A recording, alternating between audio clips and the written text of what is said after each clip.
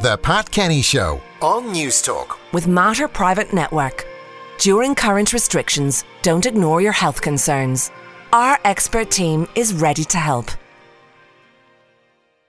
News Talk's technology correspondent Jess Kelly is joining us now to answer your tech questions. Get them into us on 53106 at a cost of 30 cents. Morning, Jess. Morning, Pat. Now, you've been using the brand new Samsung Galaxy S22 Plus, which was released only last Wednesday. First impressions? I really, really like it. And it's funny because it's not massively different to the S21. But as you know, I'm a big fan of the Samsung range and have been for a long time. And I was quite interested to see what they would do because, as listeners will know, we had the foldable Galaxy phones in the studio not that long ago. And that was definitely a statement from Samsung that they were continuing to innovate and so on. What we're seeing with the S22 range is stripping back certain elements, but then really honing in on what matters to people. So we have three new phones in the S22 range. There's the 22, the 22 Plus, which is the one I have, and then the Ultra. And I want to talk about the Ultra for a quick second because I know you're a big fan of the Samsung Note range. This was the phone/tablet, or phablet as it was called, that came with a stylus, and it seemed to be disappearing over the last few years. And it seems now that it's almost confirmed that it's dead and gone because the Ultra now has the S Pen. So there's a stylus built in to the end of your phone if you get the Ultra version.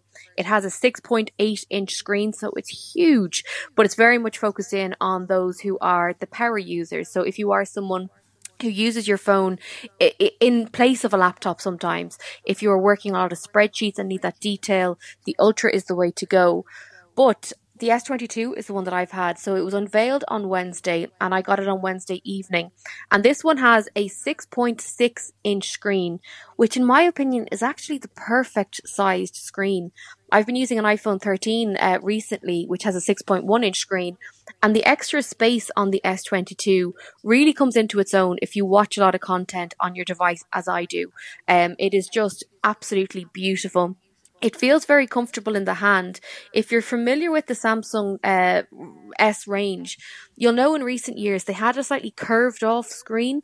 It kind of got narrower towards the edges of the screen.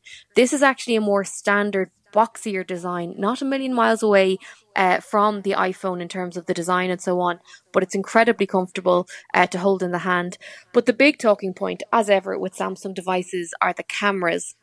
So we have three cameras on the back, and I'll give you a quick rundown on the sort of spec of the lenses. We have a 12 megapixel ultra wide camera, 50 megapixel wide camera, and then a 10 megapixel telephoto camera all on the back. And then the front has a 10 megapixel front camera as well. So it is packed with incredible technology, as you'd expect, in terms of the AI and the processors that are working in the background. But it's just a joy to use. So although it's not dramatically different, I really, really do like it. Now, in terms of the models that you can get, I mean, there's a 126 gigs one and there's a 256 gigs one. Yeah, and it's funny, you know, a lot of people were kind of giving out a little bit that the storage on the device, you know, a lot of people would like, you know, 256 or even bigger again. I don't know that you need it. I'm using the 128 gig version, and it is plenty for me. I am someone, though, that uses cloud storage quite a lot. So all of my photographs, for example, are stored in Google Photos. I don't really have that much stuff on the phone. So I don't see that as a huge issue, but the 256 is more than sort of anyone could really need, depending on what you do, of course. But as I said, I'm not struggling at all with the 128. Now, you've used it for a few days now, so battery performance?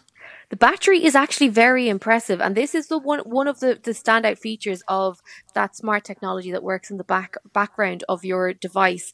So the battery capacity on the 22 Plus is 4,500 milliamps. The S22, so the standard one with a slightly smaller screen, is 3,700 milliamps. So you are getting your entire day through it. As we all know, and as we've said every single week, I use my phone a lot. So for it to be able to kind of get me through a full day with that brilliant screen, with all of the features that it has, is very impressive. I would say, having used it for the last few days, I really do like it. I think that the big thing for me is the size of the screen, the quality of the camera, but also the fact that it doesn't feel cumbersome. You know, it wasn't that long ago that if you had a big size screen, it felt like you were carrying a brick around with you. That is not the case. They've really honed in on the design here. Now, the big question, you've been using iPhone 13, you're now using S22 Plus for a few days. Which? I know if you're in the iOS province, you'll probably stay there, and if you're in the Android province, you might stay there, but side by side. I genuinely do think that this could be the one that gets me back into the Android world, because it has been able to keep up with me. There's 8 gigs of RAM inside this phone, which is a colossal amount. The storage we mentioned is very good. I have been so impressed by this. The processor inside the phone means that, and because there's the 8 gigs of RAM, when you are multitasking, when you're demanding a lot from your phone, as I do, it is incredibly impressive. I still prefer Android to iOS, even though I'm using an iPhone 13 for a lot of the time.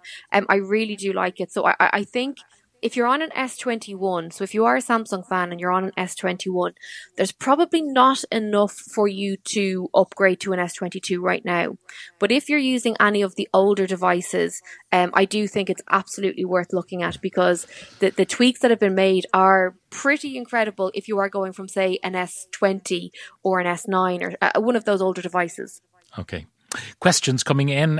Where's the best place to get a phone screen fix? One of those side street shops or online? That's from John. Oh, absolutely. Don't go to, I wouldn't go to the shops on the side of the street, because it may impact your warranty. And I've heard horror stories of it not being done to the highest standard. So I would go to a professional repair place. So there's Phone Fix, which a lot of the manufacturers would use. There is the likes of Back from the Future. There's also the Tech Clinic, the Love Tech in Harvey Norman. They do repairs as well. So that's where I would go. Can Jess advise on child-proofing a phone? I want to get one for my 10-year-old for safety, but I want to reduce the amount he can see. Yeah, this is an interesting one, and you've a few different options, so you don't have to go down the smartphone route if you don't want to. You can get very basic button phones just for calls and texts. Like Alcatel do a few. I think you can get an Argos. There's obviously the Nokia 3310s and the different iterations of those button phones. If you do want to go down the smartphone route, what I would recommend is that you install Google Family Link. This is an app that you, the parent, can basically see elements of what is on the device. And then also the majority of smartphones now have parental control apps on the device as standard. So you can go in and set, screen time limits. You can limit the functionality of certain different applications and so on. So I definitely think Google Family Link is definitely worth having. And then if you go into the device settings as well, you'll be able to take a look from there. At the other end of the scale, you've mentioned before a phone that would be suitable for an older person. I'm looking for a phone for my 80-year-old mum. Any advice would be appreciated. She'd need one with big enough buttons and to be used only for phone calls and texts. And, of course, you'd want to introduce your 80-year-old mother to WhatsApp, which is very convenient, because the phone would probably have a camera too. Yeah, so if you want to go down the button phone route, you could look at something like the Doro range. These are devices that are very much specifically designed for older people. If you want to go down the feature phone route, but still keep it incredibly straightforward and simple, there's the Emporia Smart 4. So Emporia is EMPORIA. We spoke about this phone last year, and it looks quite like a standard smartphone, but there's a particular operating system so that when you unlock the device, you only have 4 icons and you can decide what those icons are. So you could have the phone button, the WhatsApp button, the text message button, and the camera button, for example. So you can customize what is on the home screen. So they would be 2 options for you. Okay, this one, I'm sick to death of having a large phone. It won't fit comfortably in my pocket. The screens regularly break. Does Jess have any experience of the Unihertz Atom XL? No, I haven't heard of that one before. But there are smaller iPhones or smaller phones available. You don't have to get a big phone. Like the iPhone 13 mini is a much smaller device. There are other devices out there that are the smaller screen size. I don't think you're alone in not liking the big screen. I think that is something that we're seeing more and more of.